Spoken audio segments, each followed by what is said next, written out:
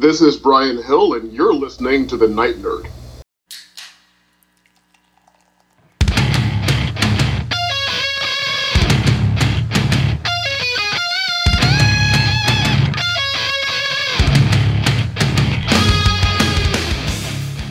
Welcome to the Night Nerd Podcast. I'm your host Lance, and today we're going to talk some Chevalier.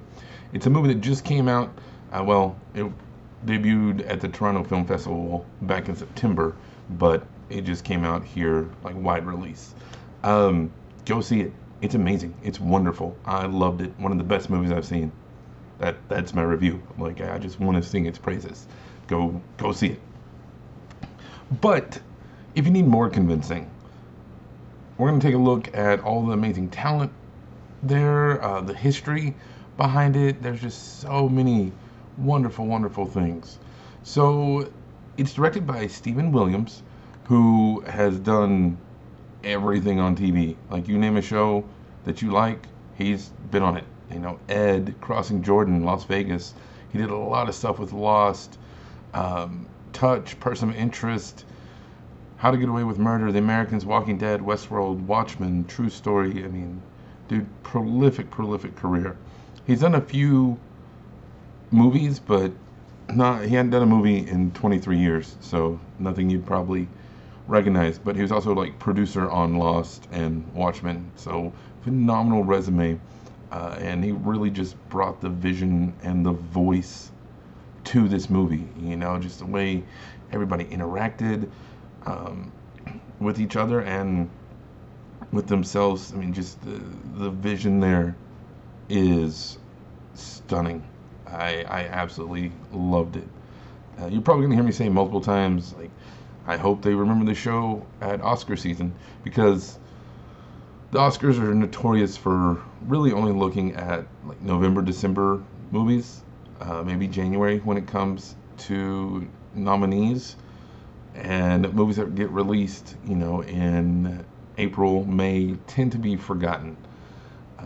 Or you have like Crash, which everyone thought shouldn't win, but that's a debate for another time. So this movie was written by Stephanie Robinson, who is a young up-and-coming powerhouse. She's on Atlanta. She's on What We Do in the Shadows, Man Seeking Woman, Fargo. When she joined the writer's room of Atlanta, she was the youngest person in there, and FX has been so impressed, like, that she has a deal with them, and that's why she works on all those shows.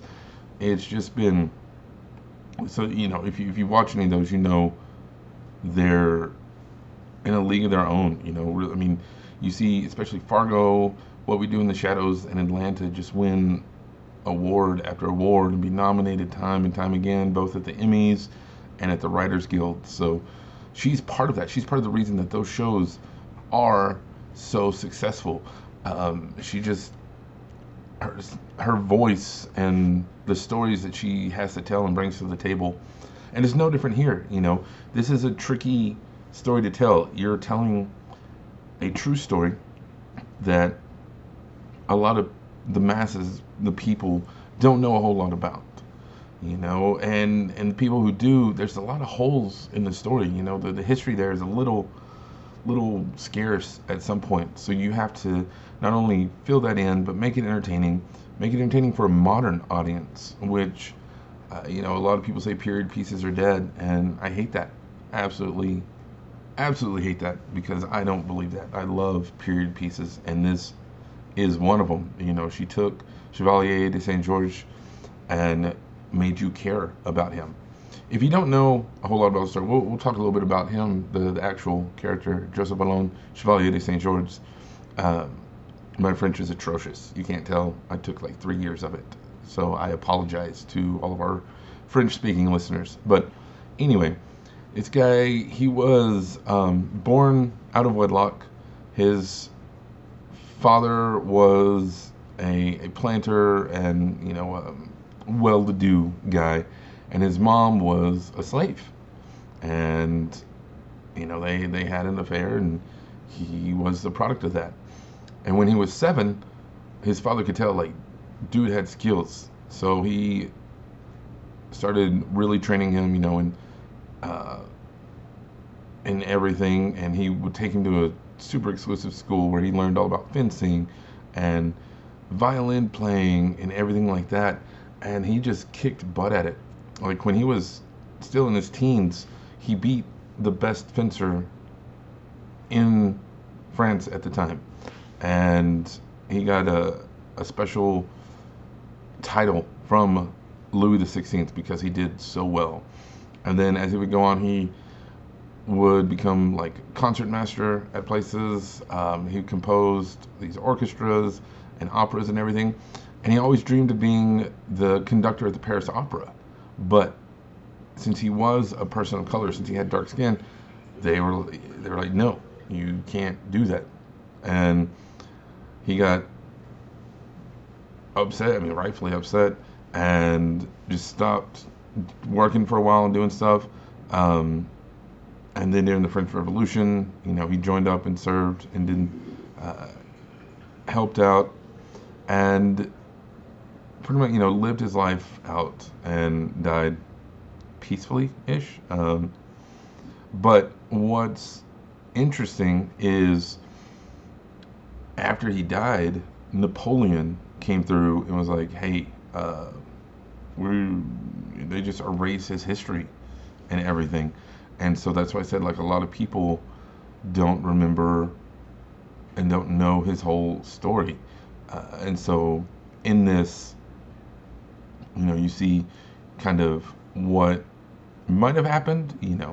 My extent of knowledge of the French Revolution comes from Assassin's Creed Liberty, which is a phenomenal game. Super glitchy at first, but probably the best story in an Assassin's Creed game. Anyway, and as far as Ubisoft has taught me, like, it lines up pretty close to the French Revolution. So that's, neat to see and everything. The Chevalier is played by Kelvin Harrison, who is pretty new on the scene. He's only 28 years old. His first role was in 12 Years a Slave. It's a small role, but he's still in there. He's going to be in the new Lion King movie. He's going to be young Scar and everything. You've seen him in Birth of a Nation, Mudbound, Assassination Nation, Monster, Gully, Waves. He got a lot of hype for Waves back in 2019, got nominated, and even won a few awards for it. He was in Cyrano, he's in Elvis. So I guess his last few movies have been very musical. I was reading that he practiced violin for like 6 hours a day, 7 days a week to prepare for this role. And you can tell, like, his passion in this film is some of the best I've ever seen. You see him go through these phases where at the first, he just loves himself. He loves his status and who he is. And then he loves his work and thinks that it should speak for itself and stand on its own. And, no matter what he looks like, his work is what's important. And then as things start falling and crumbling around him, he realizes, that it's his love and family and country that is where his passion is. So not a lot of actors, I think, could go through that whole roller coaster and almost complete 180.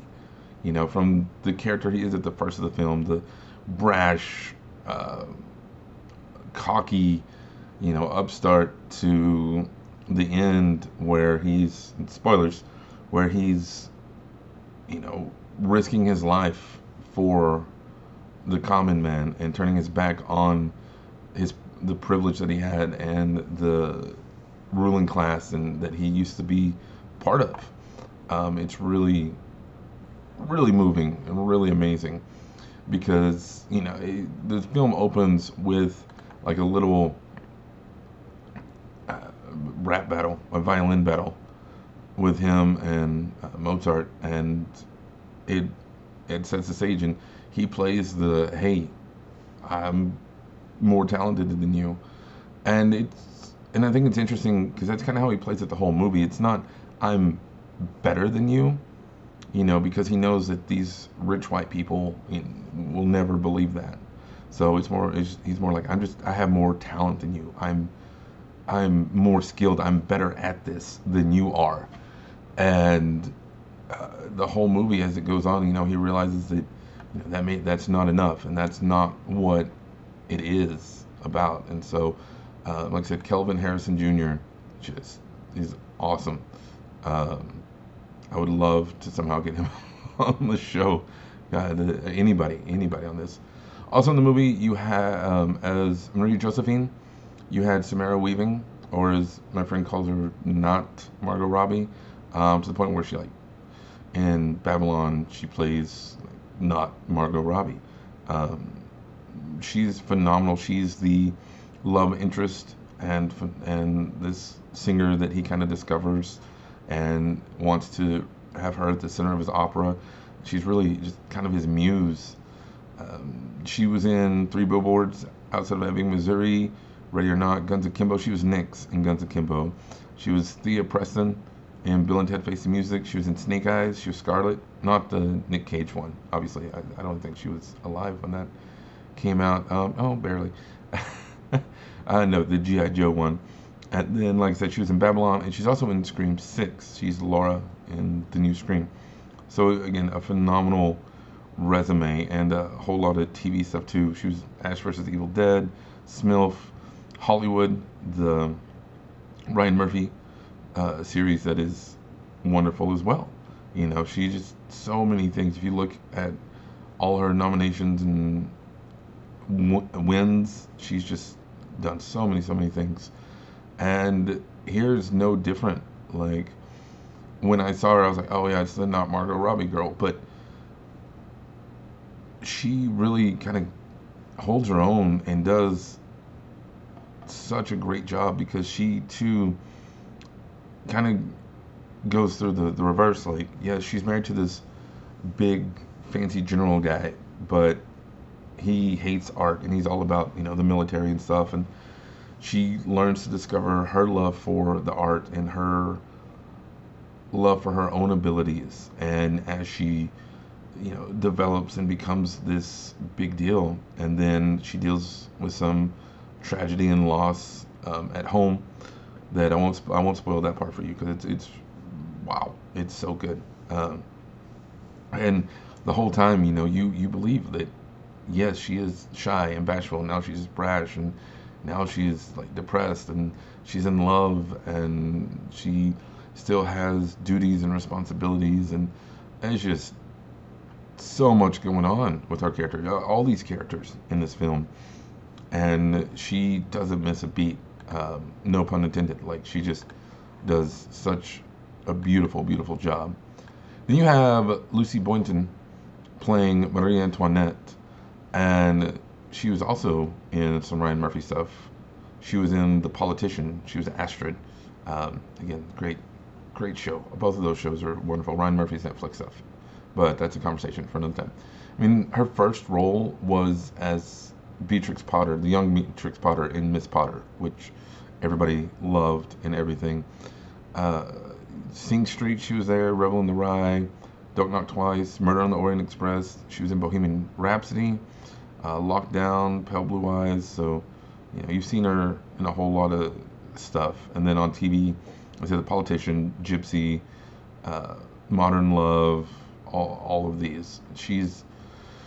Her role as Marie Antoinette, is the go-between, really, because Chevalier, he's, even though he's part of the court and still an outsider, they shun him, and Marie Antoinette, at least for the first part of the movie, is his friend and supports him and tries to give him chances and help him out and do everything she can to see him succeed.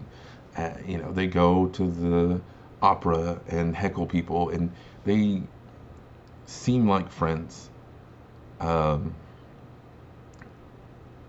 until they're not. When he finds out that he doesn't get the appointment because of his skin color, he's like, I thought you were my friend. I thought you would fight for me. I thought you believed in me. And she's just like, oh, there's only so much a queen can do. Got to listen to the people.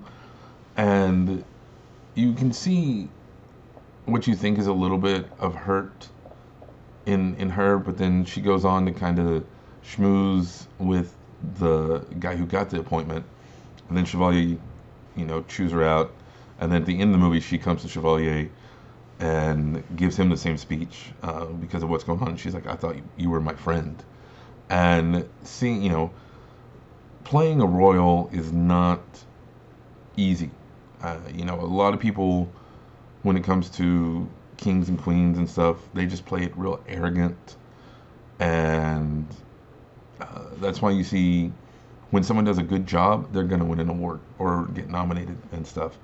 And she totally brings those little nuances of the pain and I don't want to say burden, but the responsibility of ruling and having to listen to your people, even as a revolution is brewing, versus doing what you know is right and helping your friends. And where do you land on that?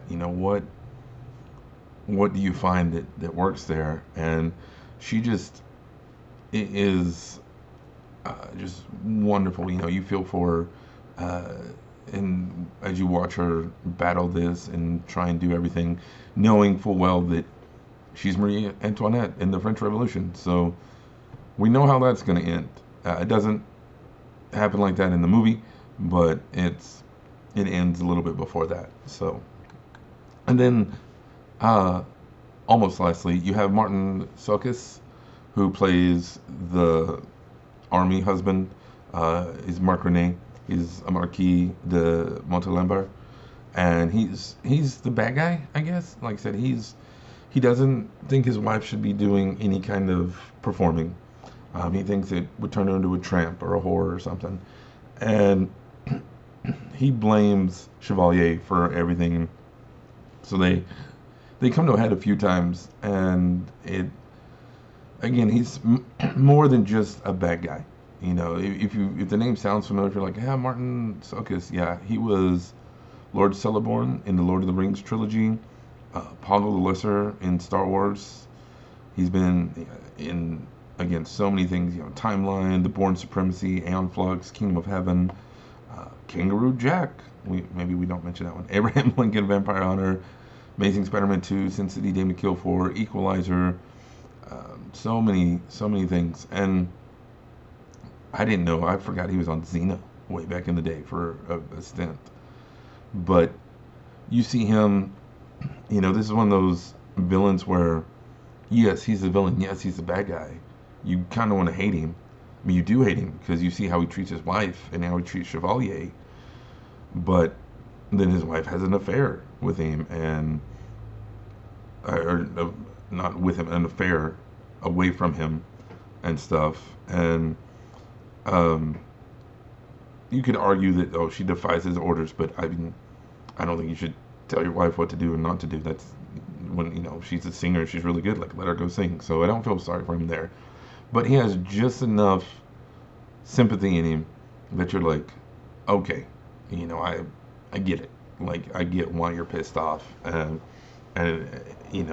he, even though he's military, he's not in that inner circle that Chevalier is, and you get the feeling that he kind of wants to be, he wants to be more, but he just can't. And meanwhile, here's this other guy that is just doing whatever, and he has a love for his queen and his country, a militant love that he abuses, but again, he cares about some things, just not the right things.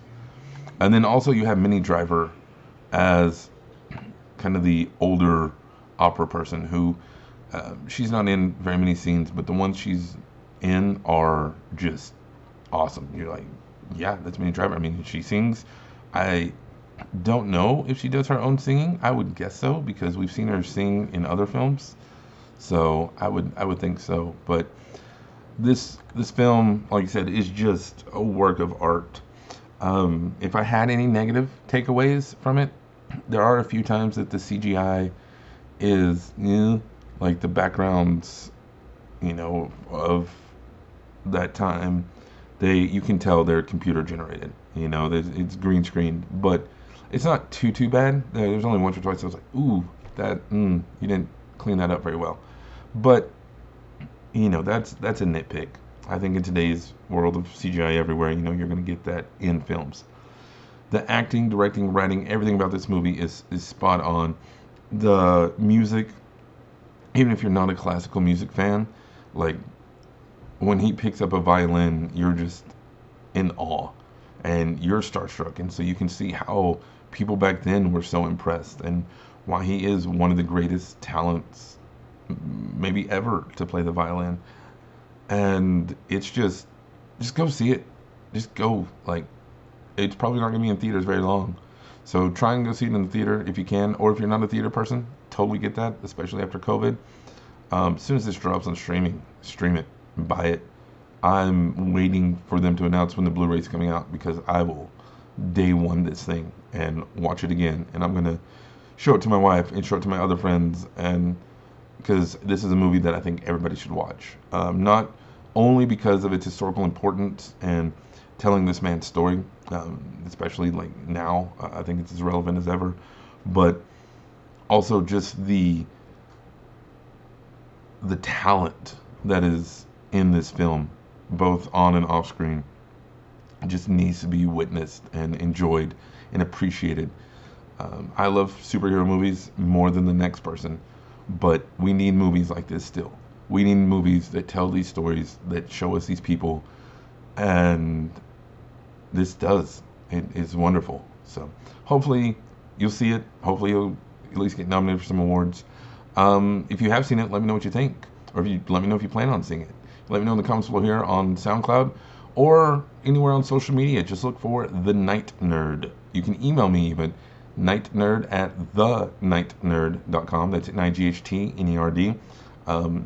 Like if you're connected with this film in any way, come on the show. I would love to talk to you because it's such an amazing film. Like when I walked out, I was like, maybe my whole podcast from here on out is just about Chevalier because it's so good. But I don't know. We'll see. Let me know what you think about it. Thank you all so much for listening. Again, my name is Lance. You've listened to The Night Nerd, and we'll see you next time.